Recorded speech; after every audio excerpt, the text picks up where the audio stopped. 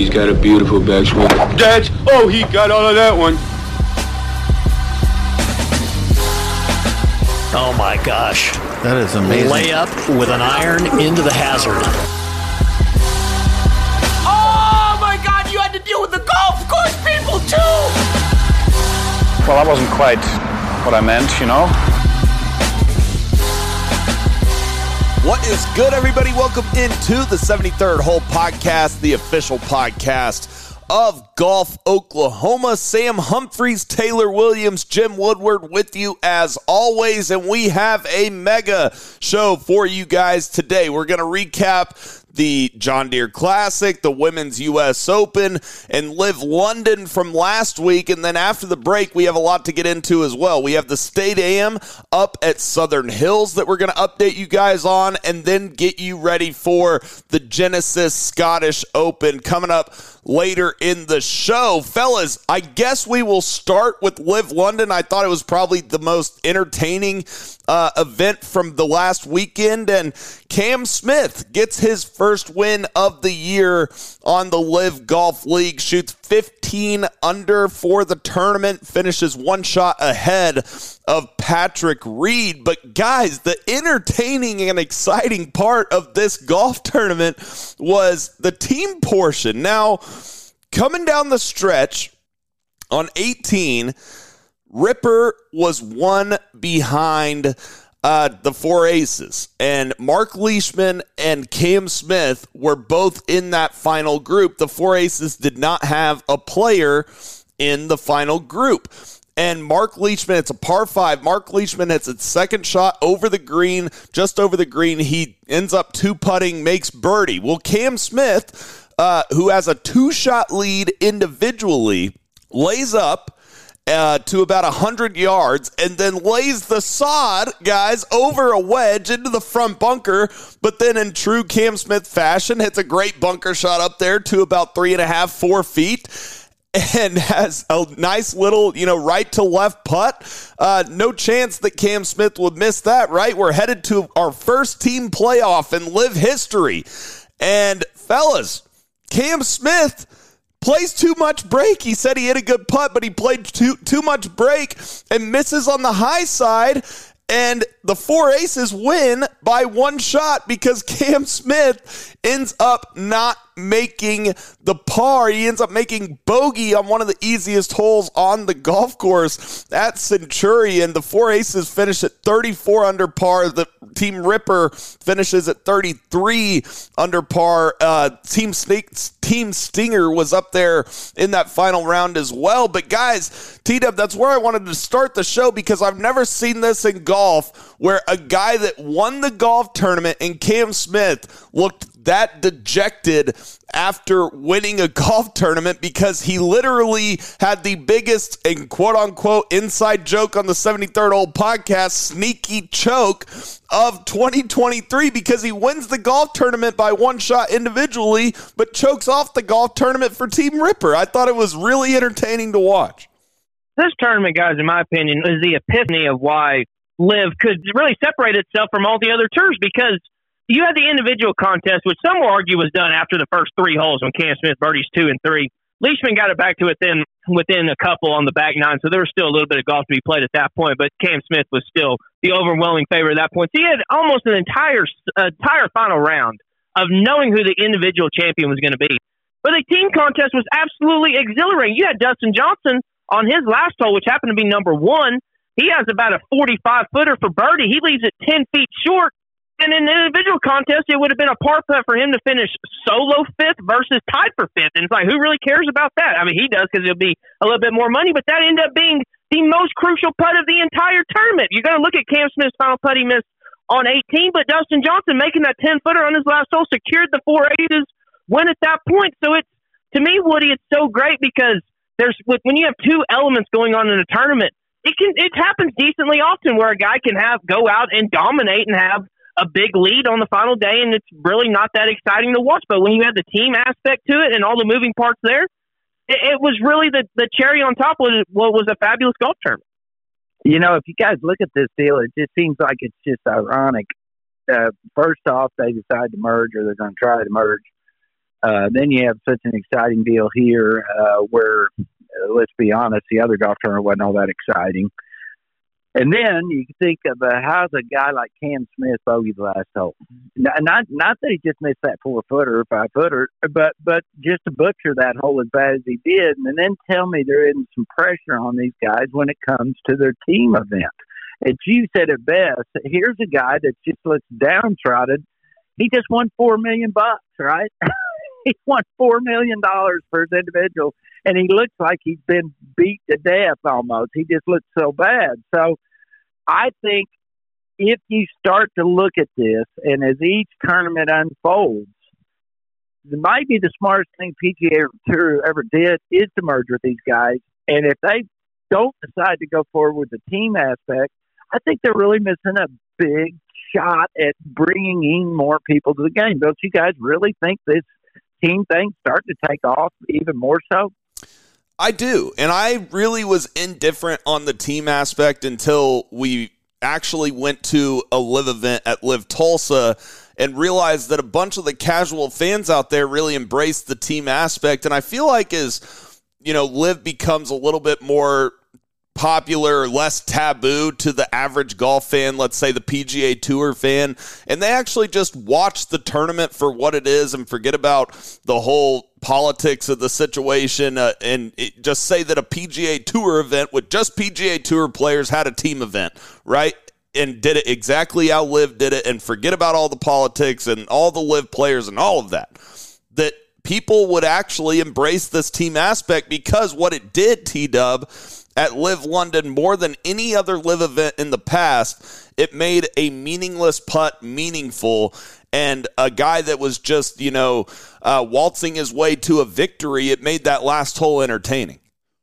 Oh, 100%. I agree with everything you just said there. We'll talk about the John Deere in just a little bit, but for example, Sepp Straka, had he not doubled the last hole, it would have been a clear runaway with the tournament, and really up until that point, even the last 4 or 5 holes really weren't that entertaining over there, because you knew that no one was going to catch Straka, especially after Brendan Todd 3-putted the par 3. But no, there's so many different cool, unique elements that could come from this that I think that it would be a huge opportunity if the PGA Tour, once this deal is merged, isn't going to get it done. You could have like Rory McIlroy's team. There's going to be a lot of people who want to go to him, and that's going to be the thing, that these really polarizing players are going to be able to capitalize on, sort of what Liv has done with the team captains having an equity share in their team and the success that they have. Whenever you have big name players, which is who everyone wants to go out and see. We saw it at Southern Hills when everyone wants to go see the big dogs. We saw it at Live here. Everyone wants to see and even some of the lower end players like a Lee Westwood, guys who had been famous in the past and been number one player in the world, but are even on the downside of their career. There's still players who look up to them and want them to do better. So yeah, I completely agree that the team aspect is going to be a part of golf going forward. I know that for a fact. And speaking of team golf, I'll just say this. Ripper had a chance to win, obviously with Cam Smith and Mark Leishman backpacking, but Matt Jones finished down at T31, and then Jediah Morgan finished 39th individually. So those two need to maybe go back and reevaluate their games a little bit, Woody, because when you have first and tied second in the tournament in the team, you should probably go ahead and win the tournament. Yeah, they're a little weak on that bottom half, weren't they? At least this week they were. And I think you're going to see some changes in some of those teams. We know one change that's coming, it looks like to me, is Brooks Koepka's team. And we aren't even talking about that yet, but we might. But that's brutal how that team's imploding at the bottom. But good, bad, or otherwise, which I don't think we need to get into a bunch of mental health issues when we talk about golf. But it is a story, and it's a story why? Because of the team aspect. If it was an individual story, it wouldn't even be that big a deal. But the team aspect in golf, we've never seen that, guys. Football, baseball, basketball for sure. They'll badmouth each other at will. Golf, we've always been kind of, a little above that kind of fray, but we're not anymore. So I think all these aspects are making this team golf look pretty doggone good as we head towards 2024. Yeah, it was an interesting week for Team Smash for sure. We never really talked about that on the podcast, I don't think, fellas. T-Dub, did you have any thoughts on the Matt Wolff, Brooks Koepka situation? My thoughts, T-Dub, were that Brooks should not have said it in the media. It did come off like he was being somewhat of a bully when he said it. Now, on the other hand, it's tough for me to say that he was wrong in what he said, considering Matt Wolff goes out this week and finishes DFL of the guys that did not withdraw. Obviously, Paul Casey withdrew, so Matt Wolff finishes 47th in the golf tournament.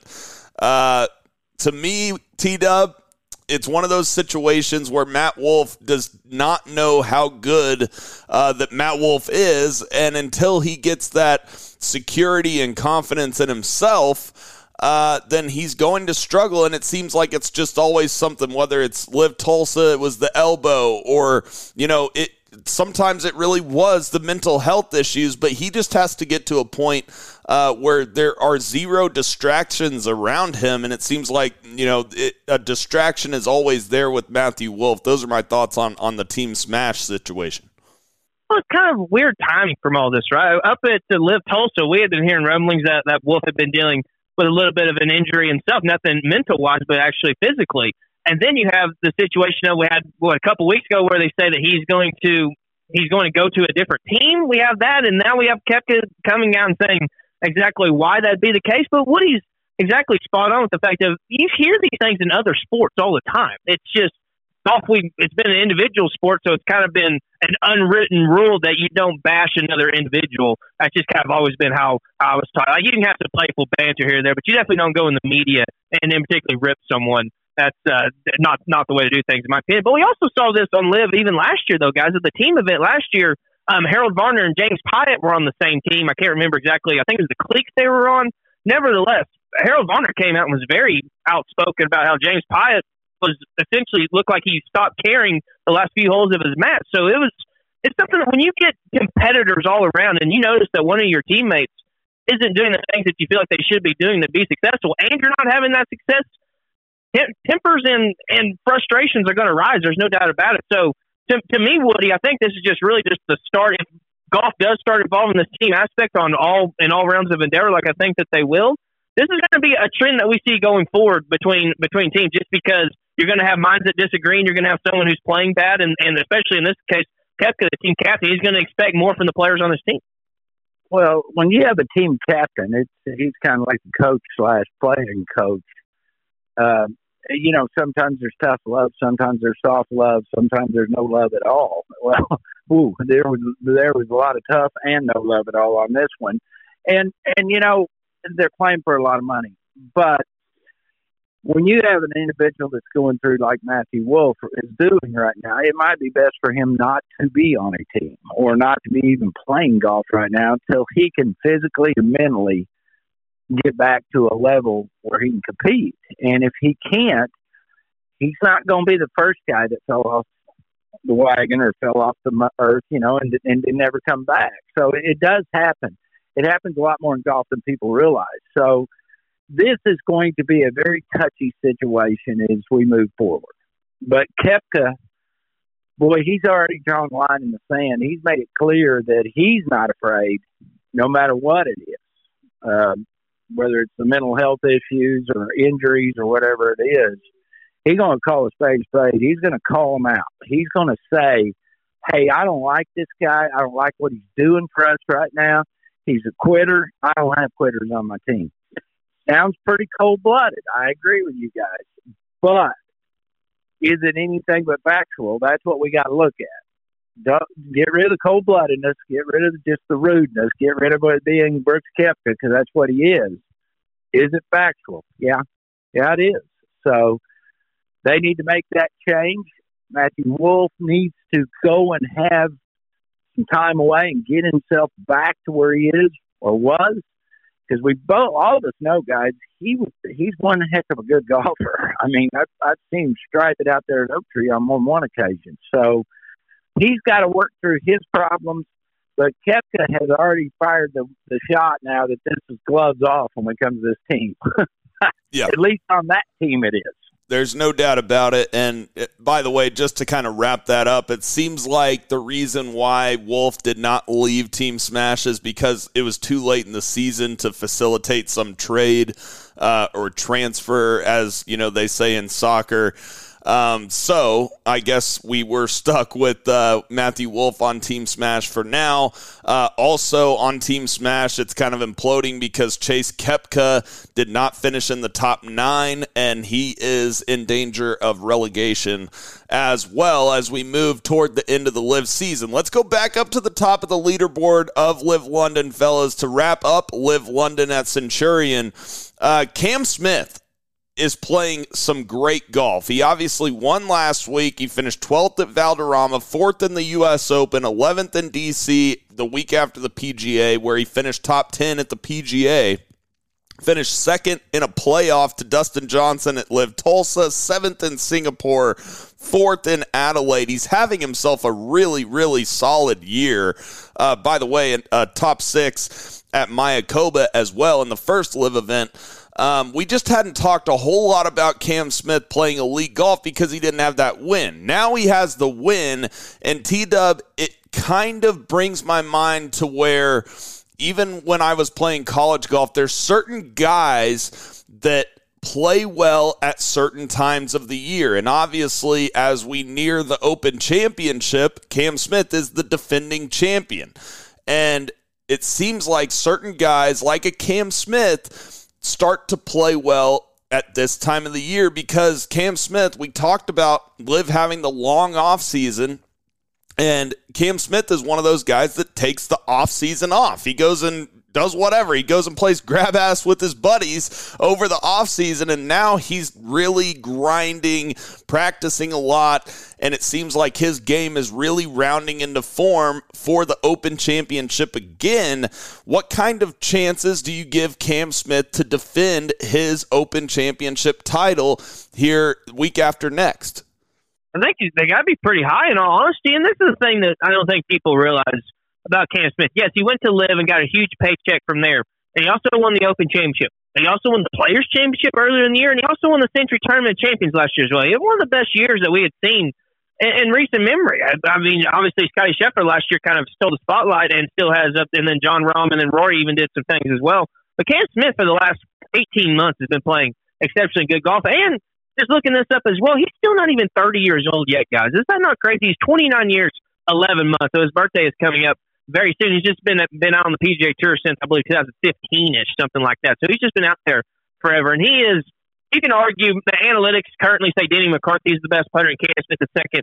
But if you tell me I have to make one putt, who am I going to pick? And even though Cam Smith missed a team contest putt on the last hole, which honestly an absolute shock to me. I thought if there's anyone, like I just said, anyone who I'd want to have that putt, it would be him. So as long as that putter stays even remotely like it is, he's a very underrated iron player. He's gained over half a shot approach annually for the last 3 years, and his putting actually has gotten better over the last 4 years as well. So that's a positive sign to say that it just keeps trending higher and higher, and also a way to show you how good he's been playing just in events that aren't LIV. He's only playing in the major championships essentially, and he's still ranked number 7 in the world. That's pretty crazy because he finished top 10 PGA Championship and he finished 4th at the U.S. Open. So he's definitely trending in the right direction, Woody. I think that he's got to be at worst in the top 5 picks to win at the British Open. I'd be surprised if he wasn't one of the top 5 picks for sure. As good as he putts and as good as he chips, his imagination around the green, his short games are just unbelievable. And I said last week when you were getting your eyes fixed, T-Dub, he's actually driving the golf ball very well right now. And that's something that we always question about Cam. Every once in a while, he gets hitting that driver a little bit crooked, but he seems to be driving the golf ball much better than what he was earlier in the year for sure. So if you give him the ball in the fairway off the tee as good as he putts, how he's not the favorite or one of the favorites, I find it hard to believe. But we all know who the favorite's going to be. It's going to be Rory McIlroy because everybody wants to blow smoke up his butt, okay? I can't wait. Here we go again, Rory McIlroy. Yeah. Well, I've already said enough, or if I say more, it's going to get ugly. To round out the top 5 at Live London, you had Cam Smith at 15 under, Patrick Reed and Mark Leishman at 14 under. Then you had Louis Oosthuizen solo 4th place at 12 under, and then Dustin Johnson at 10 under in solo 5th place, and 4 out of those 5 guys will be in the Open Championship. By the way, the 16 guys that are in the Open Championship from Live are Abe Ancer, Brooks Koepka, Bryson DeChambeau, Cam Smith, Dustin Johnson, Henrik Stenson, Joaquin Niemann, Louis Oosthuizen, Patrick Reed, Phil Mickelson, Richard Bland, Taylor Gooch, Thomas Peters, and then the 3 qualifiers were Brandon Grace, Charles Schwartzel, and Laurie Cantor. T-Dub, last thing on Live, Patrick Reed shoots 6 under in that final round. His game is kind of rounding into form as we near major championship. That would be a wild story if we got him in contention at Liverpool. Once again, I feel like for even this Open Championship coming up, my whole focus is going to be on the Ryder Cup situation. Who's going to earn themselves a spot onto that top 12? And you look at someone like Patrick Reed. We were kind of talking about this in group text the other day, but what if he went out and won the Open Championship? Talk about how all the things that would be crazy from that. And we were talking about if he does win, like someone like Patrick Reed or someone like that does win, will that automatically bump them up into the top 6? And I'm honestly not sure of that, because we were talking about in 2004, Todd Hamilton won the Open, the playoff over Ernie Els, and he wasn't on that team that was at Oakland Hills. That year probably should have been, because we lost by like 11.5 points or something. It was one of the biggest ass kickings the U.S. had ever seen. That was the year that Tiger and Phil played together, Hal Sutton pairing, which was the biggest disaster I've ever seen in my entire life. But going back to Patrick Reed, though, he is definitely trending in the right direction. If not for the first round this week, he probably should have won the tournament. He only shot 1 under in that first round, but shot 7 under, 6 under after that point. And then you look at how he's done in the Open in the past. He finished 10th in 2019. That year, then 2016, he finished 12th, and then he finished 20th. So he has a few decent finishes in there, but nothing exceptionally high at the Open. I believe back in 2014 as well, which was the last time it was held at this course, he missed the cut there, but he was also just kind of coming out of college at that point. So I don't know. Reed's not going to be the guy that I'm going to pick to win, Woody, but I wouldn't shock me if he had a top 10 finish at all. I think he'd be a pretty solid play on a DraftKings lineup or something like that. Well, I agree with that. I don't know that he can win the British Open or the Open Championship, as we're supposed to call it. I would say to you guys, though, even if he wins, I still would not put him on the team simply because of chemistry. I just don't think that works. And I know we bashed him, and we know there's a lot of issues out there with him. Having said all that, you just can't do it. You cannot. We got too many other guys to pick from, is what I'm going to say, guys.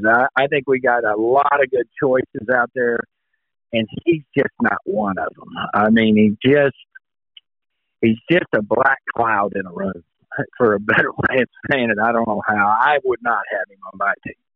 I definitely tend to agree with you guys on Patrick Reed, but it would be a fun topic to talk about here on the 73rd Hole Podcast and Sports Talk Radio if he were to make a little late charge onto that Ryder Cup team.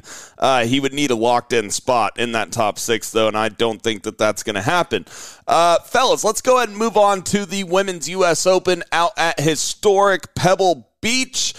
Allisen Corpuz gets the victory, shoots 69, 70, 71, 69 to finish 3 shots ahead of Charlie Hull and Jai Shin. She shot 9 under for the golf tournament. Hull and Shin were at 6 under par. Corpuz was dominant in that final round, and I thought it was a little bit fitting, guys, that in Michelle Wie West's last Women's U.S. Open, another Hawaii girl gets the victory. By the way, she from Hawaii and then moved on, played her college golf at USC.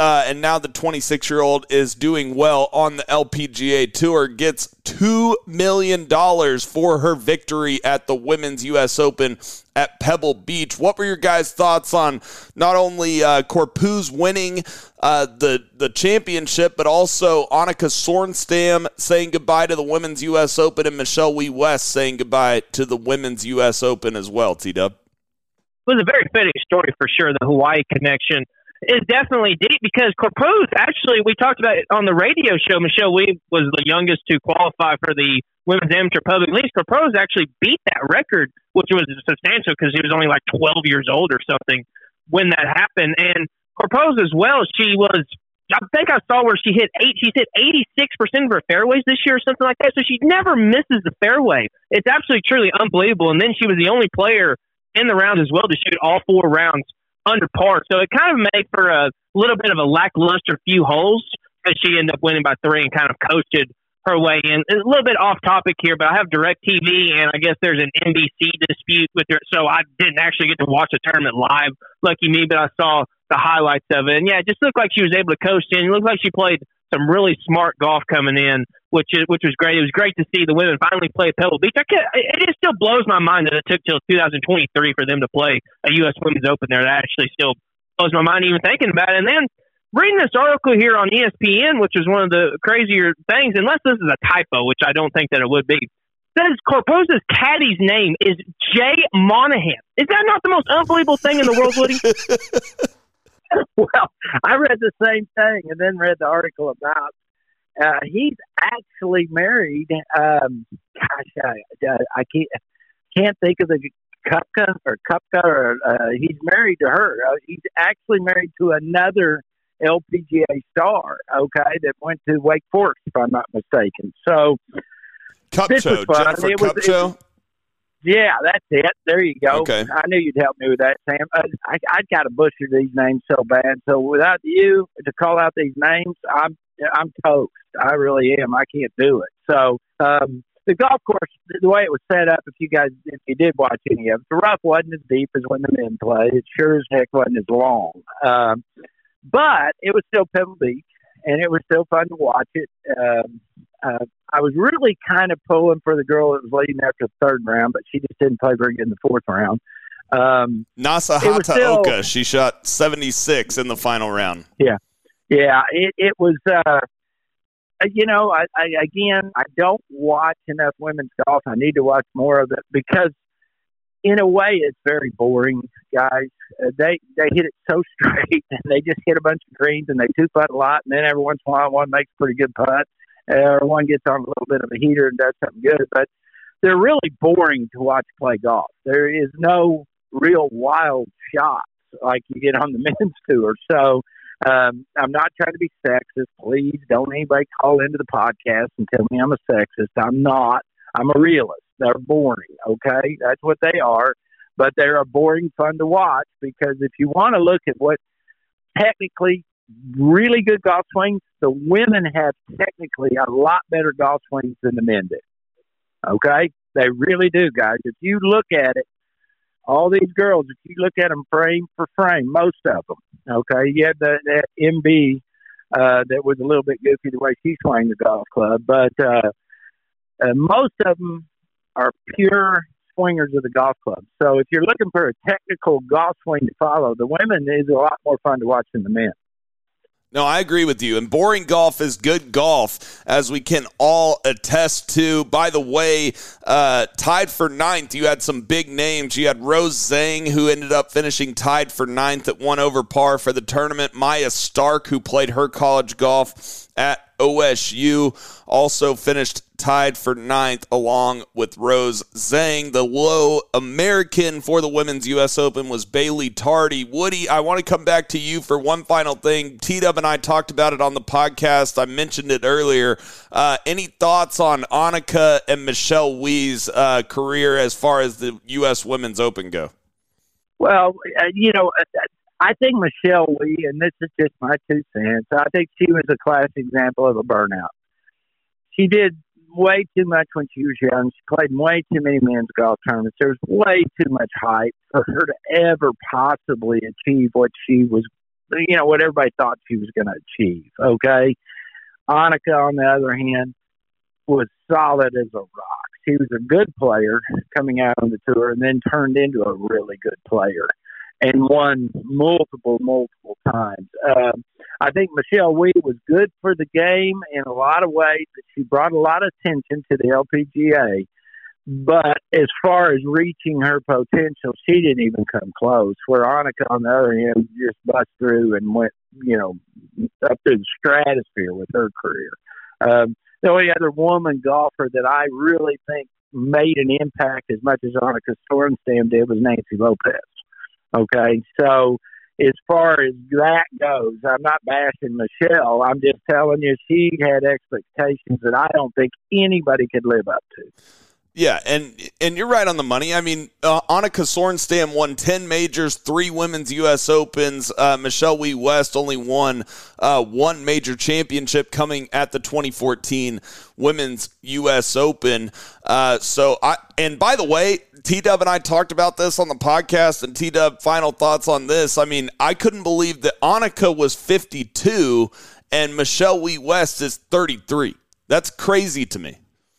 It truly is. It just shows that how dominant Michelle Wie was when she first came out. It truly is mind-blowing. And then you just look at the annals, right, of women's golf. Kathy Whitworth, Mickey Wright have the most wins at 88, 82. Annika is third with 72.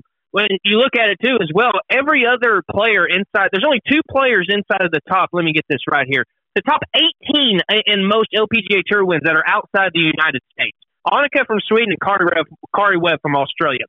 So it's been a predominantly United States dominant league, essentially, really for all of time, essentially. Everyone wants to look at the South Koreans now and the Japanese coming out and kind of dominating the LPGA, but they still have a long ways to go because these women that came before were just absolutely dominant for sure. And of all the women I ever watched play, Annika was by far the most dominant. Rose Zane's coming out, and she might have a chance at some point. But to get to Annika, you are so many miles away. At this point, it's not even funny. She played in the Colonial in 2003. Truly unbelievable. She did not make the cut. She didn't play very well when she got in, but it just shows the talent that she has. She has over 90 worldwide wins. She was the first player on the LPGA Tour to shoot 59. I remember it was right around 2002, 2003. That's when I really got in to start watching golf. And I didn't watch LPGA golf unless Annika played. And if Annika played, I tuned in. I watched almost every shot because that's how dominant she was. And it goes to show that if you get a polarizing woman out there on the tour to be able to dominate like that, you're going to be able to get a lot more eyeballs into the game because just the polarizing and the greatness that Annika would show was something that, as a golf fan myself, I had to watch when she was playing. And, to add to that, that's the same thing Tiger Woods did. Same thing Arnold Palmer did. When you have a polarizing figure like that, boy, you are spot on. The thing about Annika, too, is if you look at her golf swing, her and David Duval are the only 2 people I ever saw swing a golf club that weren't looking at the ball when they hit it. And everybody says, boy, you got to keep your head down. Well, 90 victories later, her head wasn't down, gentlemen. If you watch Sorenstam swing the golf club, she didn't even look at the ball when she hit it. Her head was already rotated up and out. Duval was the only guy on the men's tour that I saw could do that. But again, Dustin it blows Johnson a little bit nowadays, of right? You're always out there watching those guys teach or listen to somebody teach. Okay, keep your head down. You keep your eye on that ball. Well, really? Okay, yeah, to an extent. But if that's true, how were they such great players? No, well, and Woody, wasn't the reason for Duval and Annika to do that? It allows your chest to have more room to turn out because your chin and your head isn't in the way. Wouldn't that be kind of the main premise of that? Oh, it was the first real example of rotation that everybody talks about now, TW. They rotated their upper body out of the way. Their lower body was moving also, but their upper body was rotating out of the way. They were the first really that they pinpointed. They said, golly, look how far they're rotating. Now everybody rotates. That's the way people play golf. Back in the olden days, guys, it was all with your hands because the equipment wasn't good enough, the balls weren't good enough, all that wasn't. You just had to be really talented and hand-eye coordination to play golf. There's nothing like that now. You don't see that in very many players. I can't think of any real guys out there playing golf for a living now that aren't rotators of their body with the golf club. So that's the evolution, guys. That's how it changed. Everything's going with strength, better athletes, We're seeing all this, and the golf swing is evolving with it. Yeah, there's no doubt about it. As you were saying that, Woody, I mentioned Dustin Johnson. He kind of does the same thing a little bit as far as the head coming up as well. But mainly, like you guys said, Annika made that popular as well as David Duval. Fellas, let's move on to the John Deere Classic where we had Sepp Straka win the golf tournament at 21 under par. He got to 11 under for the final round. If he would have made birdie on 18, he would have shot 59. But guys, he hits it in the water, ends up making double, made this tournament a whole lot more interesting than it should have been. But he does win by 2 shots over Brendan Todd and Alex Smalley. They're tied for second at 19 under. Ludwig Aberg, who we've talked a lot about, played his college golf at Texas Tech.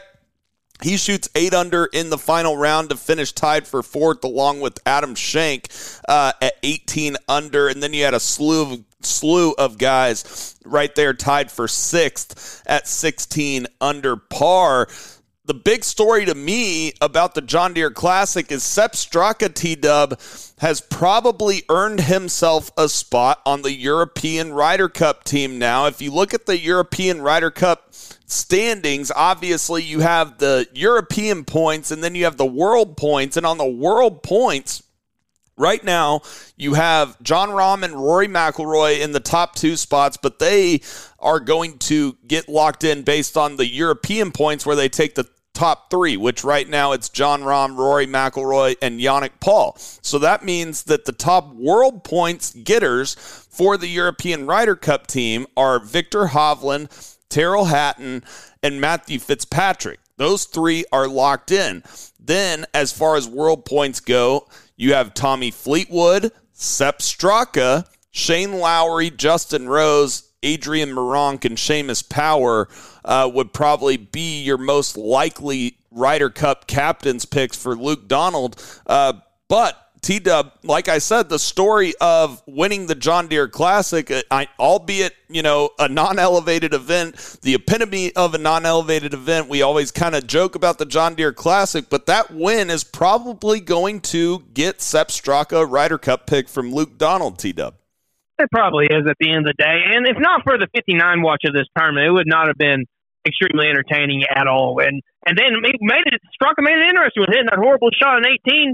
And obviously he could have birdied that hole to get to 59 as well. But he also could have birdied 17, the par 5 right in front of that. And he decided to not do that. So he makes a double, which not only let him not have 59, but opened the door for a lot of other guys to come back and potentially catch it and win this tournament. Actually, I'm pretty surprised that no one got to, at least within one, got up to 20 under. Brendan Todd closes at 19, had an atrociously horrible 3-putt on 16. It's one of the worst 3-putts I'd ever seen a pro have. He had about 20 feet or something like that and blew it 7 feet by and then missed the next one after that. And so it was definitely no one was going out there and trying to catch Straka at that point. And like I said, made it for a little lackadaisical finish. But same as you, Sam, I'm just looking at how this impacted the Ryder Cup. Straka probably got him a spot there. Ludwig Aberg, someone who I've been campaigning for the Europeans, and I think it's going to be an absolute crime if he probably doesn't make it on there because he's playing so well right now. He's the 55th ranked player analytically ahead of guys like Straka and other names that we had mentioned who could potentially been picked.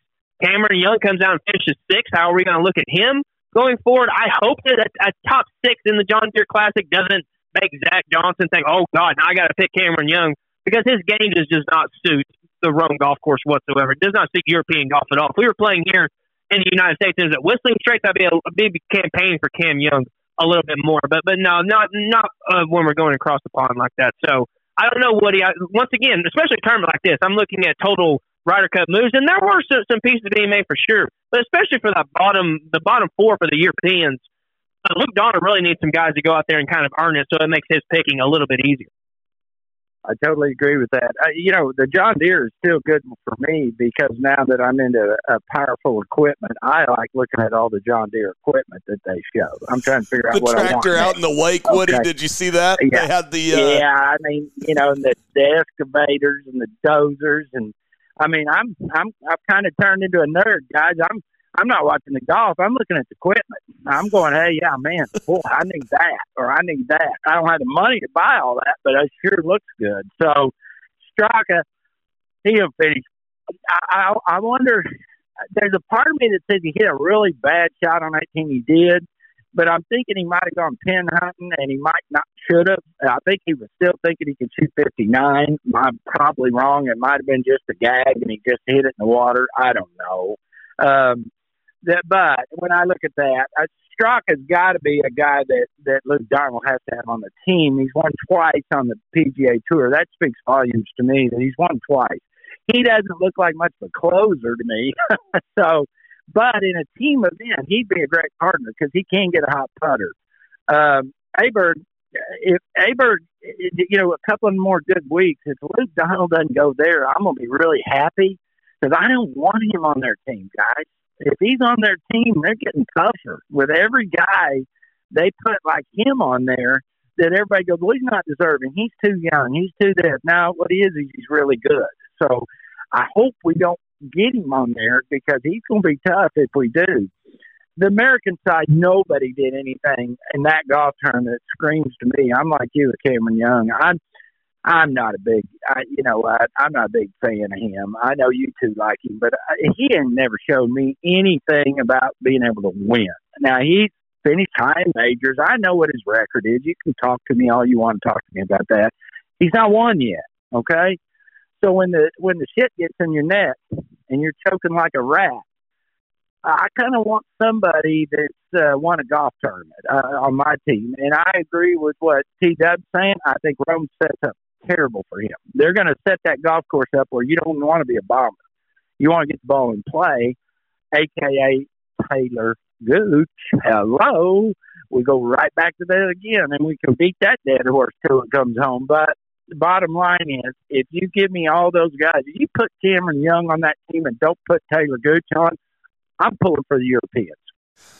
Yeah, and I noticed one thing with Cameron Young, especially in that final round, fellas. I don't know if you saw this, but we talk about how great of a driver of the golf ball Cam Young is, but he's gotten this weird, duck hook off the tee box where, he takes that huge pause at the top, and it looks like coming down the stretch, he can't, really get in that same rhythm that he gets in throughout the rest of the week. If you look at his stats on that final round, yeah, he gained about a half a shot off the tee, but before that, throughout the rest of the week, he in the first 3 rounds, he was gaining more than a full shot off the tee.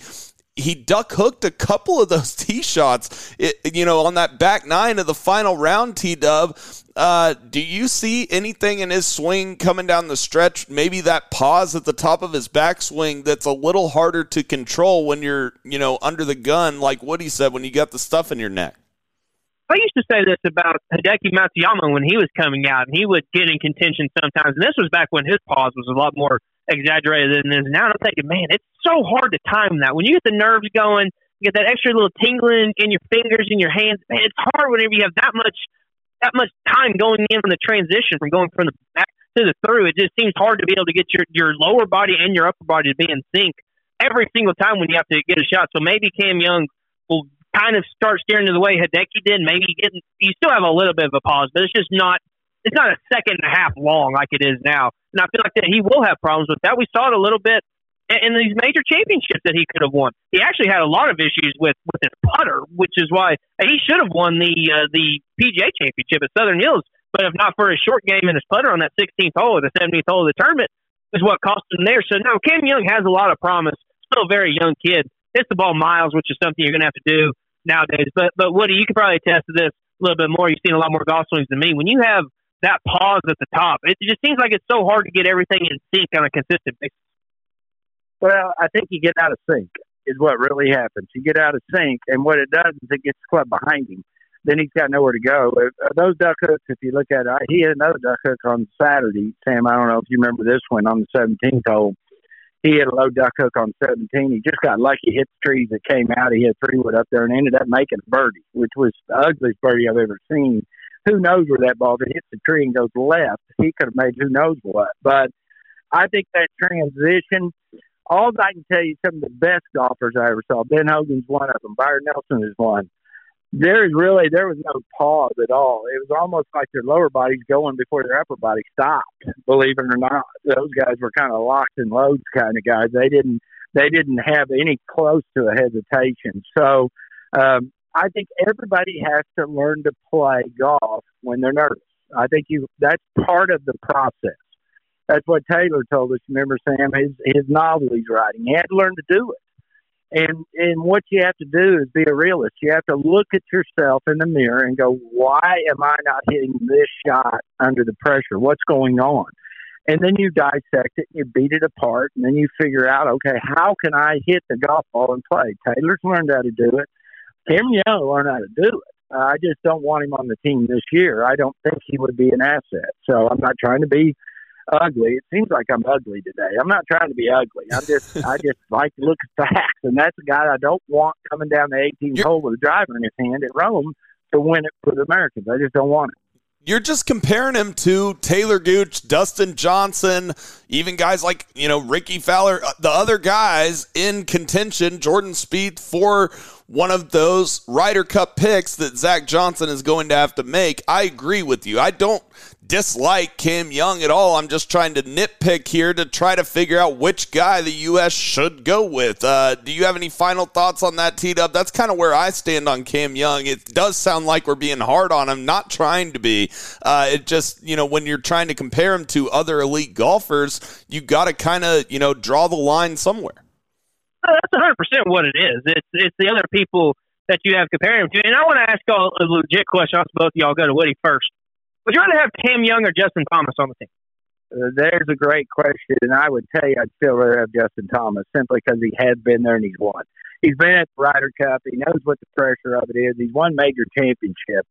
Cam Young's done none of those. Okay, he's done nothing. So all I can go off is that. I think that Justin Thomas has a gear and he has something in his heart and his gut that it would allow him to grind it out. So I'd go with him, T-Dub. That's just me.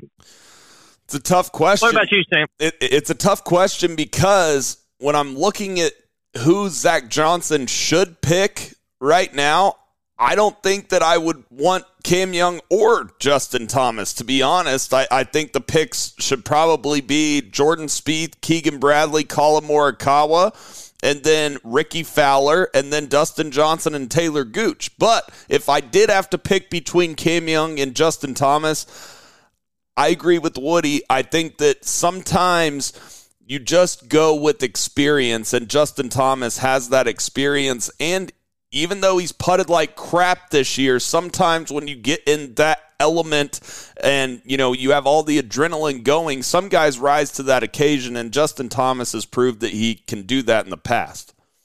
That definitely makes the most sense. I would probably agree with that pick. So looking at it right now, I'm going to go ahead and assume Ricky's on the team. I'm going to give Spieth a spot, give Morikawa a spot, and I'm probably going to give Keegan a spot. Keegan could actually earn a spot outright. He's currently 7th right now. So then you're fighting for two names at that point. So you get the likes of JT, Cam Young, like we just talked about, Sam Burns, Taylor Gooch, Dustin Johnson, Tony Finau, and even Denny McCarthy, one of the best putters in the world as well. So, I mean, you list off just those names right there, and I'm probably putting Cam Young towards the bottom of that list. I'd rather have JT than Cam Young. I'd rather have Sam Burns. I'd damn sure rather have Taylor Gooch and Dustin Johnson. I'd rather have Tony Finau, and I'd probably, just because of the scores, I'd rather have Denny McCarthy as well. So even at that point, you're looking at the 12th spot. He would be down in the 15th or 16th, in my opinion, Woody. All the guys you just mentioned, I'm spot on with you.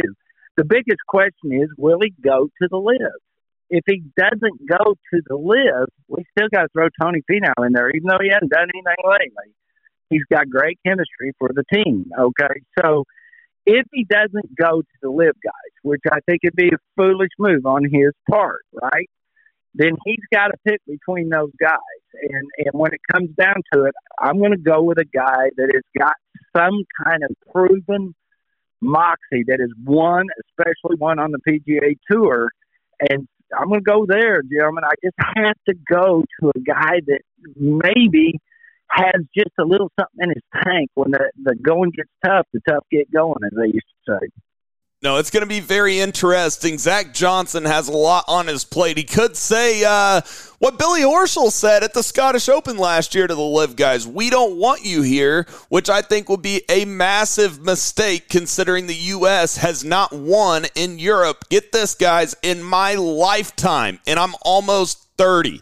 So hopefully he picks the best team that he can possibly pick. Speaking of the Scottish Open, we will preview the Genesis Scottish Open coming up after the break, as well as update you guys on the State Am going on up at Southern Hills. Before we hit a break here, I do want to remind everybody to go hit that subscribe button. It's the green button on Spotify and the purple button on Apple. It's the follow button on Apple. It's absolutely free, and it just helps us out, and it will give you a notification whenever we drop a new episode, and we'll have great content coming to you next week for the Open Championship. And also follow us on social media at the 73rd Hole on Twitter and at 73rd Hole on Instagram. Let's go ahead and hit a break here on Oklahoma's leader in golf, the 73rd Hole podcast. Hey everyone, T-Dub here. I want to take a second to tell you about my good friends at McCray Roofing. Not too long ago, my roof was in desperate need of repair. There was extensive hail damage, and I had many leaks that needed attention. Not only did Jeff and his staff build me a new roof, but they walked me through step-by-step of the claims process, which is something that I was very, very concerned about. Everything from the initial inspection of the roof to analyze all the damage, to meeting with the insurance adjuster to make sure they were aware of every damaged area, making sure my claim was accurate. Their custom copper creations are truly beautiful and add a great touch to any roof. Not only do they do residential roofs, but they have an elite list of commercial customers, including Gaillardia Country Club, Oak Tree National, and Bass Pro Shops. Check out their website at McCrayRoofing.com to view some of their work yourself and give them a call at 405-692-4000. That's 405-692-4000.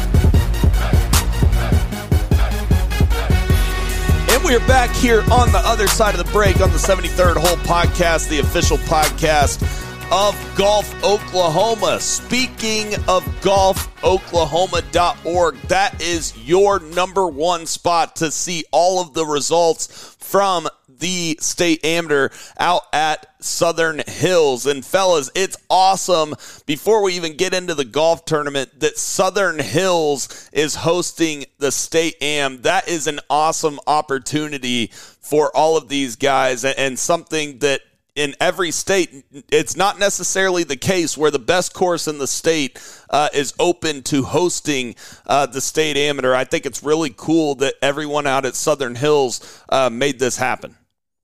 I could not agree more, Sam. We were talking about this during the break. I think I played in the State Am after my sophomore or junior year of high school, somewhere around there. And I never saw that. There's two qualifiers for people who don't play. There's always one in Oklahoma City area and always one in Tulsa area. And I had never seen before, even in times where it had been held at Southern Hills in the past, where both qualifiers filled up as fast as they did.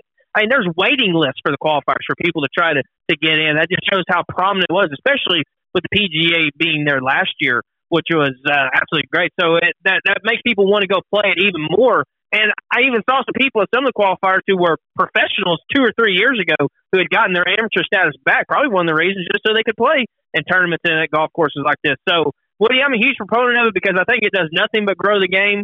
And I just love the fact that historically great golf courses aren't going to be – you have to be somewhat exclusive, but you're not going to be so exclusive to say that we're not going to host the State Am here. I think they do it every 4 or 5 years or something like that. At least that's what the rotation's been in the past. I sure hope they keep doing it because it is great to see just the output and the amount of people that want to play in it. Well, you know, we were in our break. I said I won my State Amateur in 1978. That shows you how old I am. Or Sam was talking to him 1 year, 30 years. I won it at the greens. Okay, now I'm not bashing on the greens. Here we go. Somebody's going to want to beat me up. But if you look at the greens and you look at Southern Hills, I think I don't need to say any more than that. So the one golf course I would love to see a State Amateur on, and Sam, I think you'll agree, so will you, T-Dub, is Oak Tree National. And the reason why I'd love to see a State Amateur there, I'd want to see the match play. Because I think Oak Tree National would be a phenomenal match play golf course. Because there's so many disasters waiting for you out there. So, maybe Tom and Everett will look at that. I know Tom, I know Everett Dobson does so much for the state of Oklahoma and golf. Maybe one day we could get one out there. I think that would be really fun to watch. Woody, there was one out there back in like 2015 that I played in. Jared, was it the stroke or the match play? It was the match play because I lost 2-1 to Jared Strouthey, who ended up going on to K-State. I lost in the first round on my home golf course. Woody, talk about clutch. Well, now that's not always true, Sam. You might have shot 500 and he shot 6. Okay, we'll go with that. Okay, well, match play. In match play, 18 holes of match play. Let me tell you something. Anything can happen. We know that. We've all been in that scenario. So there's times you shoot over par and win. There's times you shoot under par and lose. So it can happen in match play. But you're right. I forgot. We did have one there not too long ago. Well, we say not too long. It's almost 10 years coming up. So, it is a great golf course, and we do a lot out at Oak Tree National. We do a lot of things to try to get as many people out there as we can. And speaking of that, you know what? One of the gifts or one of the silent auction events that we're playing this weekend in the Carl Albert fundraiser, well, John Sandell was kind enough to give me a round of 4 at Oak Tree National that people can bid on. People can go online and bid on it and not even be playing in the golf tournament, Sam. That's pretty cool. I mean, it's because getting a group on Oak Tree National, it's not that easy a thing to do. We've all tried. I know we've all said, a lot of our friends say, hey, can you get me on at Oak Tree National? Well, not really. I can't, okay? I can play with you out there and you can play in my group, but I just can't call them up and say, hey, I've got some guys who want to come play. It's just a pretty tough golf course to get on. So, again, Kerry Cosby, he's great for Oklahoma golf. We've seen that when we interviewed him for the PGA. He's such a class act. I think Southern Hills, pure disc golf course, does the right things. Great facility, great people. They're at the top when it comes to that. They do it better than any of them. And they got such a phenomenal facility. It's just a great opportunity for guys to play. It makes me want to get my amateur status back and try. No, it really is great that they're having it out at Southern Hills. Fellas, let's dive into the actual golf tournament going on up at Southern Hills right now. Ian Davis is the number 1 seed for the State Amateur this year at Southern Hills because he won the State Am last year at Oklahoma City Golf and Country Club, and Ian is absolutely rolling through this golf tournament right now. He wins his first match 5-3, wins his second match 4-3, and wins his third match 6-4. You have some other big names in this tournament as well. Dylan Teeter is the 4 seed. He wins his second match 4-2. He's 4 up through 12 holes right now over Will McDonald. Going down the list here, you got Caleb Smith and Mesa Falur, he's the 7 seed in the State Am this year. He plays his college golf out at UMKC, and we are familiar with UMKC because that's where I went to college, but Mesa has played some solid golf all year, and he has made it into the quarterfinals of the State Am. Ryder Cowan is the 3 seed. He wins his first match in 21 holes, and then wins the second match 2-1. Now he's 1 up through 10 over Stephen Carney, who that's a really tough opponent. Stephen Carney, one of the best mid-ams in Oklahoma. Fellas, any other thoughts on some of these names in this match play bracket? I love match play, especially on a course like Southern Hills. Definitely, one of those courses where they can set it up in certain ways to make, like, for instance, number 17, they can make that drivable like they did in the PGA Championship, and it's a very, very interesting course for match play. Sometimes it's not the best player that wins in match play. It's the guy that hits the most clutch shots at the most clutch times. One of the things I love about course setups when it comes to match play versus a stroke play is that you can set it up abundantly harder if you want to. You can even have porky-type pins on slopes if you wanted to, because it really doesn't matter if someone makes it a 7 or an 8. It matters whoever wins the hole. So there's a lot more things that you can do from a design perspective that I really like to see that. And one thing we talk about, too, is that match play can lead to, especially whenever you see on the PGA Tour, it could be, the number 1 seed gets beat a lot of times. You'll see something like that. It's like, well, how did that guy beat that guy? Because at that stage, everyone is just so good, and then on really any given day, anything can happen at that level. But still at this level of state golf, usually the cream will rise to the top, and I think that's what we're seeing at the start. Defending champion Ian Davis, who I played an abundance of golf with growing up. He went to Deer Creek, I went to Chickasha, which were both 5A. Definitely rooting for Ian, one of the nicer individuals that you'll ever meet. And then obviously our man Ryder Cowan, rooting for him as well. Stephen Carney, here's someone I mentioned. I remember he played on the Latin America tour, and he might have even had Corn Ferry status there for a while. I believe he played at Tulsa. So he was able to get his amateur status back, and he's I know him. He's a very, very solid player as well. So Ryder definitely has his hands full this morning. But no, Woody, it really is great to see all these great players really show out for our state at undoubtedly, in my opinion, the best golf course in this area. Hey, T-Dub, I want to make one correction here. So on the website, it's putting them like they already won the match. So it's Ryder Cowan is only 1 up through 10 holes over Williams Side. Stephen Carney is 1 up through 8 holes over Christian Johnson. So if both of those matches stay put, then Ryder Cowan would play Stephen Carney later on in the day. For instance, the Dylan Teeter match, he's 4 up through 13 over Charlie Jackson, and Will McDonald is 1 up through 10 over Dustin Wigington. So Dylan Teeter and Will McDonald would play each other this afternoon if both of those matches stay put as well. Those matches that you're talking about, Sam, those will be a dogfight. Those are too close to pick, but Ian Davis, I actually helped Ian with his swing on a number of occasions. Ian Davis is one of those kids that could have just as easily been playing professional golf. I'm not sure that Ian quite had the killer in him. Sam, you said he's such a nice guy. He is. He's just as good as gold. And he didn't like the grind of professional golf. I know he didn't, and that's okay. There's nothing wrong with that. That's not for everybody, gentlemen. Professional golf is not something for the faint of heart. I'm going to tell you that right now. You better have a lot of confidence, a lot of killer in you. So in these kinds of tournaments, Ian is going to be really hard to beat as far as a golf course like Southern Hills. Sam, you said it best. You can't fake it at Southern Hills. You either hit good golf shots or you lose. It's just that simple up there. You can't get away with anything up there. So if I'm picking a favorite, Ian's got to be that. The other thing I come from this when I'm listening to you guys talk about it, them daggum kangaroos.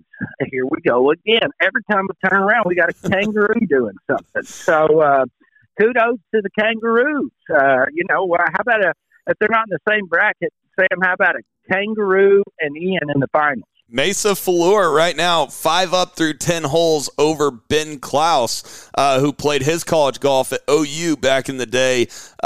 If in his next match this afternoon, Caleb Smith is 3 up through 10 holes over Ryan Bell. That would be an interesting match this afternoon as well. Back to Ian Davis real quick, Woody. I mean, people don't realize, and maybe they do around here, but people don't realize, that Ian Davis, did he win or finish second in Q School? Do you realize how good of golf you have to play to finish in the top 5 even in Q School? I mean, that's ridiculous, right, Woody? That's what I'm telling you. Ian Davis had the talent to play professional golf. He really did. That doesn't mean you're going to play professional golf, guys. We've talked this a lot. Just because you have the talent doesn't mean you're going to get there, because then you have to look at the gut and you have to look at the heart. And I'm just telling you, as far as talent goes, Ian Davis had as much as anybody I'd ever seen as far as hitting the golf ball. Those other aspects he was just a little weak on. Like I said, it doesn't make him a bad guy that he wasn't a killer. That's just what you got to be, and he wasn't that. So, yeah, I'm going to tell you that that's really not even fair, him playing against some of these guys, because he's older, he's more mature, and he has played some really good golf on that Corn Ferry and on that qualifying school and those kinds of things you're talking about. This young man can golf his ball, gentlemen. I would not want to be playing him in a match. I would not want him. Can't wait to see how it pans out. Wish we were able to have some way of watching it, just because it's on such a great golf course and going to be some great competition coming down the stretch. And I just love match play. It's another element. I hope that they said that, for example, the WGC match play is going to be, it's not going to be a tournament next year. So I sure hope that match play in general can start being a more golf tournaments because I think it is a unique format. It's kind of hard for viewership purposes when it comes to getting it on the PGA Tour, a big stage like that. But I sure hope it comes around more because it truly is a very, very unique and also just a great way to play golf, in my opinion. No doubt about it. We will update you guys on who wins the State Am on our Sunday radio show live on the Sports Animal every Sunday from 10 a.m. to noon here in the Oklahoma City area. Fellas, let's go ahead and move on to our final tournament that we need to talk about. That's previewing the Genesis Scottish Open. And your top 5 favorites for the Scottish Open this week, analytically, according to Data Golf, are Scottie Scheffler, Rory McIlroy, Patrick Cantlay, Tyrrell Hatton, and Xander Schauffele. T-Dub, does your winner come out of those 5 guys? My one and done pick is just outside of that top 5, so I sure hope that it is not the case, but it would not shock me at all just because those guys you just listed are so good. This Renaissance course they're playing, this is the 5th year in a row that they've held it here, so they've had it here 4 other previous times. So there's a little bit of course history that you could look at to kind of build upon. So it's got a lot of really cool holes on it. I think it's number 14, I believe. A little short uphill par 4 with the gunch on the left, dog legs up, and then it's in between 2 really good par 3s, as well. So I don't know, Woody. This is a course that I really, really enjoy to watch. It's not the biggest proponent when it comes to driving accuracy. You can kind of hit it in a lot more places than you would on maybe another golf course. But there are definitely your spots where you cannot hit it, which is traditional of almost all links golf. But I do think it is a good tournament to have the week before the Open Championship. Kind of gets the guys get their feet wet in the style of golf that they'll need at Hoyle Lake. So I'm a pretty big fan of this Renaissance Club. I really enjoyed watching this tournament over the last few years for sure. You know who I want to watch in this tournament? The boys from Wilmington. I want to watch JT. I want to watch Ricky, see if Ricky's still on a heater, and I want to see what Jordan Spieth's going to do. Jordan Spieth's got to start playing better golf. He's got to get into the hunt again. He needs to get some good vibes under his belt, especially going into the British. He's got to do some things so that he's going to be strong when that Ryder Cup comes around. This is a great chance these next 2 weeks to show if JT can find some kind of game, okay? It's going to be big. It's also going to be big for Ricky. Can he stay on this heater? Can he keep playing the kind of golf he's been playing? So I look at a lot of things here. But, Sam, I think the winner will come out of those top 5, though. For some reason this week, I think the winner's going to come out of that top 5. I think the winner's in that top 5 as well this week, but it's a hell of a field at the Scottish Open. Even though there's no LIV guys this year like there were last year because LIV ended up losing that lawsuit in the UK courts to where their players cannot play in this Scottish Open in 2023. But after those top 5, you got Victor Hovland, Fowler, Fleetwood, Spieth, Wyndham Clark, Shane Lowry. You got Matthew Fitzpatrick, Max Homa, Justin Rose, Minjee Lee, Adam Scott, Tom Kim, Sungjae Im, a bunch of big names over there that are, preparing to play in the Open Championship. It seems like the Scottish Open is how those guys kind of go over there, get accustomed to the grasses over there across the pond, and the Renaissance Club is one of the best courses on the other side of the pond, and so these guys really look forward to the Scottish Open every year. So it is a great field. But fellas, as far as the favorite to me is the favorite of the golf tournament, that's Scottie Scheffler. You guys realize that Scottie Scheffler has not finished outside of the top 12 since the CJ Cup? How ridiculous is that? He has not finished outside the top 12 in this calendar year. It's absolutely ridiculous how consistent Scottie Scheffler has been playing. Now, he needs to get the putter figured out, fellas. I mean, we talk about it every week that Scottie Scheffler would be blitzing fields. He would be doing historic things, Tiger Woods-like things, if he were even putting close to the tour average. But he's down, not even in the top 200 in the world as far as putting stats when it comes to professional golf. But, he's still putting that bad. He's still finishing fourth, third, second, 5th, 11th, 10th, win. You know, the guy is unbelievable, too good of a ball striker, and he has a 14.5% chance to win the golf tournament. Second is Rory McIlroy at a 6.8% chance to win the golf tournament. I mean, as far as my one and done, I don't have Scotty Scheffler left, so I'm going to have a different one and done pick. But as far as winning the golf tournament, give me Scotty Scheffler, T-Dub. Well, as you alluded to, he's been doing this, but is still a historic run, even though he's only won, 2 times. He won the Phoenix Open and he won the Players. But what he's been doing lately, especially with his ball striking, is of legendary proportions. He's gaining more than a half a shot average approach than the next highest player in Lickley. It's absolutely astonishing how great he's been hitting it. He's number 1 in off the tee, he's number 1 in approach, and he's also number 1 around the greens as well. His short game has been absolutely on fire, but he cannot putt. His putting is horrible. So if he just figures that out whatsoever, he's going to win by, he's not just going to win by 1 or 2 shots, he's going to win by 4 or 5 shots on a very consistent basis.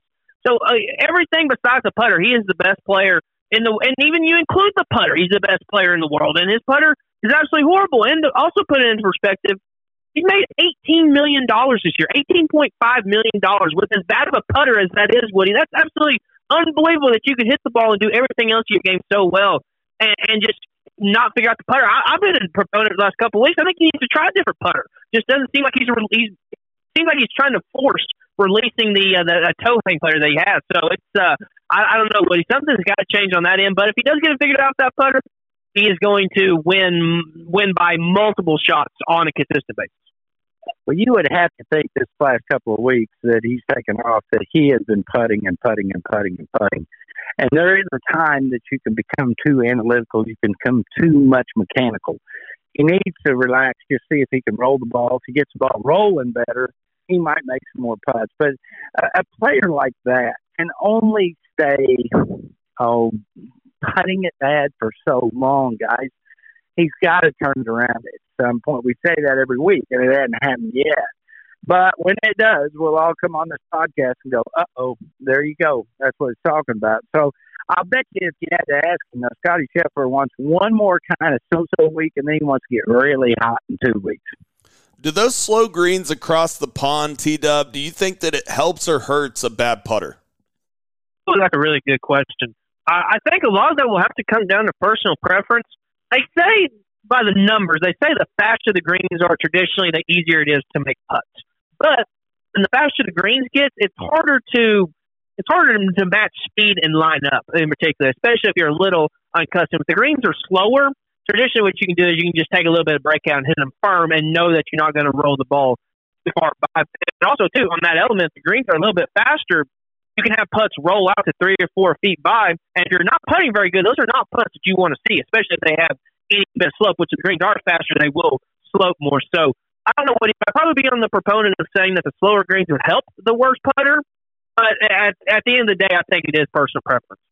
Oh, I think you're right, though. I think a slow green takes away the worry of 3 putts. So it gives him a chance, maybe, like you said, teed up for him to release that putter a little bit more because he's not afraid to let one get way by. So I think a slow green helps a bad putter.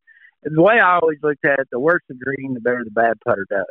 The worse the good putter does. When the greens are really good, you can get the ball started on the line.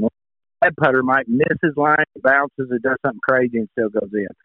Give me a good putter on fast greens. Give me a bad putter on slow greens.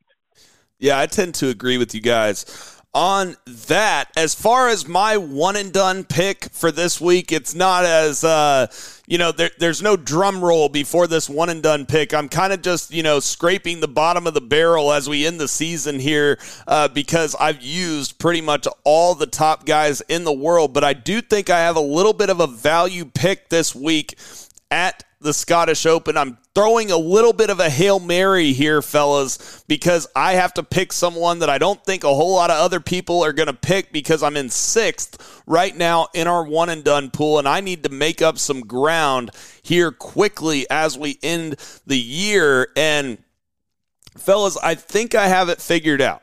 Now, remember, I said Hail Mary, but I'm going with a guy who has missed his last 3 cuts. Now, he did win an elevated event earlier on this year. Kurt Kitayama won at the Arnold Palmer Invitational. And remember, I said he missed his last 3 cuts, but he did finish tied for 4th at the PGA. Last year, he finished solo second at the Genesis Scottish Open on this very golf course. And guess what he did the 3 weeks prior to the Scottish Open last year? He missed the 3 cuts leading up to the Scottish Open last year. So in my warped brain, T-Dub, I'm going, he's due for another great tournament at the Scottish Open. It's not a horrible philosophy by any stretch. And then that's another guy who, I think he's 15th currently or 14th on the Ryder Cup standing. So if he went out and won, there's another wrench that could be thrown into this whole deal. So no, I don't think that's a bad pick whatsoever. So my one and done pick, I'm going to go with Mr. Skill. Give me Matty Fitzpatrick. Thought I'd used him earlier in the year. I did not, which I'm very happy about. He's played this tournament all 4 years that they've had it at the Renaissance Club. And the 4 years he finished 14th, 42nd, 2nd, and 6th the last 2 years. So definitely a course that he likes and has a little bit of familiar success with. He's made 4 straight cuts since he missed a cut at the PGA Championship. He did win the RBC Heritage in the playoff over Jordan Spieth back then. Yeah, it started having a little bit bad golf after that, but then it has somewhat steadied the ship a little bit. Last 2 events, he's lost strokes getting off the tee, so I'm a little worried about that, but I think him getting to a course where he's more familiar with, I think is definitely going to help his chances going forward. So give me a little bit of Mr. Skill, Woody. I think that he has a very solid week.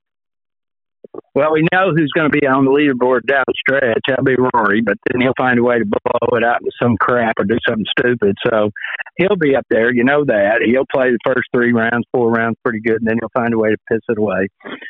I'm going with Tyrrell Hatton, European. Played some good golf all year long. Tommy, what is it? Kitayama. How does he say that again? Kurt Kitayama. Kurt Kitayama.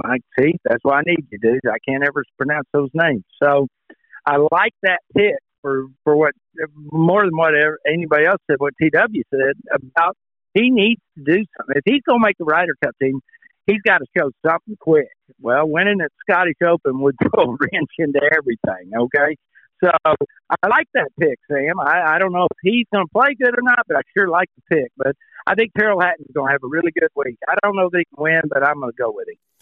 As far as best bets go for the week, fellas, I'm never an advocate of betting on golf because it's the stupidest sport to bet on. It's like throwing a dart at a dartboard. But I will say if you were to bet on golf, you would want to bet on golf with a strong field like this one because you can get some big names at some more valuable odds. And so, for instance, Scotty Scheffler is at plus 650. He's the favorite. Rory's at plus 850. But you can get names like a Ricky Fowler at plus 1800 or T-Dub's pick, Matthew Fitzpatrick at plus 2200. Jordan Spieth at plus 2500. You got your U.S. Open champion, Wyndham Clark, at plus 3,500. Ludwig Aberg, who's been playing some great golf, you can get him at plus 4,500, along with Justin Thomas and Justin Rose. Max Homa at plus 3,500 as well. Sam Burns, who needs to play well to get on the Ryder Cup team, at plus 5,000. Any value picks as far as that goes, T-Dub, in your mind? And there is a value play that I like this week. I almost picked him in the one and done. If I did not have Matty Fitz still left, I would use him. And that's Min Woo Lee. He's been playing some very solid golf. He won this tournament back in, 2021, I believe. So just a couple of years ago, won on this course, did miss the cut last year. He played in 2022, but also finished 30th the first year that he played. So some good history here. But more importantly, though, guys, 4 out of his last 5 weeks, he's finished inside the top 18. 2 of which were major championship. He finished 18th at the PGA, and then he finished, 5th at the U.S. Open. He finished 9th at the Travelers, and then he played the British Masters just this last week and finished T15 there as well. So, no, he's playing some very solid golf on a course that he likes. I would run with a little bit of Min Woo Lee if I had him. Could definitely throw him out in some DraftKings lines. And you probably get some really good value on him as well. Maybe not necessarily to win the tournament. If you want to throw a high flyer out there, that would be it. But I definitely think a Min Woo Lee top 10 bet would be pretty solid. Plus 3,500 if you want Min Woo Lee to win the golf tournament. Good pick. That's pretty good value. I spent $10 on a lot stupider things in my life, Woody. I guarantee you, all those guys that Sam just mentioned that are up there plus 2,500 plus. I mean, any one of those guys can win the golf tournament. So I think you're right. If you're going to gamble, it's a great gamble this week. put $10 on about 5 or 6 of those guys, and who knows, you might score a big one. No doubt about it. Any final thoughts, T-Dub, on the Genesis Scottish Open as we lead into the British Open in Liverpool? What are you looking for from some of these other big names, mainly like guys like Rory McIlroy or Victor Hovland, even Ricky Fowler? We haven't really talked about Patrick Cantlay or Xander Schauffele either, Jordan Spieth. Any of these guys, any thoughts? It's interesting to see because you'll see who's getting into form for next week at Hoyle. Like, for example, someone like Rory and Hatton and those Fleetwood, Hovland, even Matty Fitz, my pick. You're not worried about them making the Ryder Cup team. So that's not really a main focus. But those top guys, you're wanting to see who's in form for next week, and that's really the focus and on the major championship. But once again, though, my main focus is going to be on who's going to be able to make that Ryder Cup team. Essentially, for both teams, is someone like your pick, Sam Kitty-Yamas. He's going to come out and have a good week and kind of earn himself a spot up there. Is there going to be some other player that throws a wrench to it? Maybe Ludwig Aberg can go out and have a finish and solidify his spot on the European team. I'm just like Woody, though. I don't want him on the team because I feel like he's going to be a catalyst for the Europeans, but also, too, it would give him more confidence going into future Ryder Cups because he would get the experience here. I think it'd be a no-brainer for Luke Donald to not pick him, but hopefully they find out a way to not make it happen. Then even look down someone who's way down the list, and Justin Thomas. Is he going to get his game fired up and see if he can do it? But if he goes on, plays these next two events, guys, Justin Thomas, let's say, misses one cut and finishes 45th in there, unless he does something miraculous in the playoffs, you're going to have to 100% look at other guys to fill his spot and potentially even live guys to get over Justin Thomas. So, yeah, there's a whole lot of golf to be played, a lot of moving pieces here, and I really can't wait to see how the puzzle all finishes out. Justin Thomas is the biggest one. He's got to do something because I think they're going to pick him no matter what, Sam. That's what scares me. So if you're going to pick him, let's get him back on his game because he needs to be playing some decent golf when we go to Rome. Yeah, there's no doubt about it. Justin Thomas needs to get it figured out, and he needs to get it figured out on the greens. I mean, it seems like every single tournament he's losing shots on the field, on the greens, and, I mean, he finally gained shots at the Rocket Mortgage, but he lost over 3 shots around the greens. His last 5 finishes, miscut, tied for 9th, miscut, tied for 65th. It's not been pretty for the PGA champion here at Southern Hills, Justin Thomas. The last guy, T-Dub, that I want to talk about is Rory McIlroy. We talk a lot about him not being able to win, but he's been playing some really good, consistent golf. Tied for 7th, 2nd, tied for 9th, 7th, and 7th in his last 5 finishes. What are you looking for Rory McIlroy this week? What are you looking for from Rory McIlroy this week, and what would you consider a successful week for Rory McIlroy? At Rory's stage of his career, if he doesn't win a tournament, I think it's pretty much a failure of a week, unless he's just unless he's been in horrible form and trying to get it. But he really hasn't been. He's finished top 9 his last 5 events. And the main thing I'm looking for will be, how is his putting going to be this week? His last 5 events, he's gained strokes gained on the greens, actually a decent amount. But the 2 years that he's played at the Renaissance Club, he's lost strokes gained putting there as well. And his chipping on this course around the greens has been absolutely horrible. He's gained, he's lost almost half a shot around the greens every time that he's played this course. So, no, I don't expect Rory to have an extremely solid week. I'll go ahead and say this.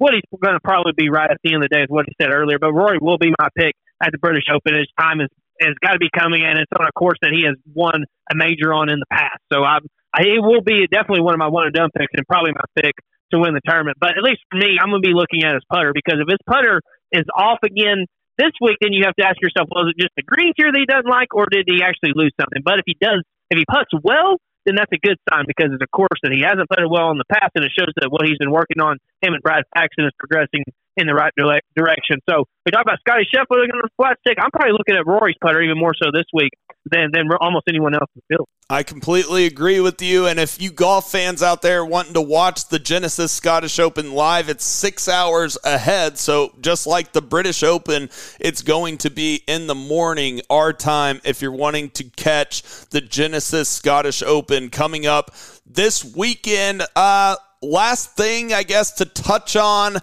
T-Dub, we have the hearing going on right now. Would you update people on what this hearing is about? And then I guess, we'll update people on Sunday on what may or may not be said throughout the day. Just let the casual golf fan know in general what the heck is going on.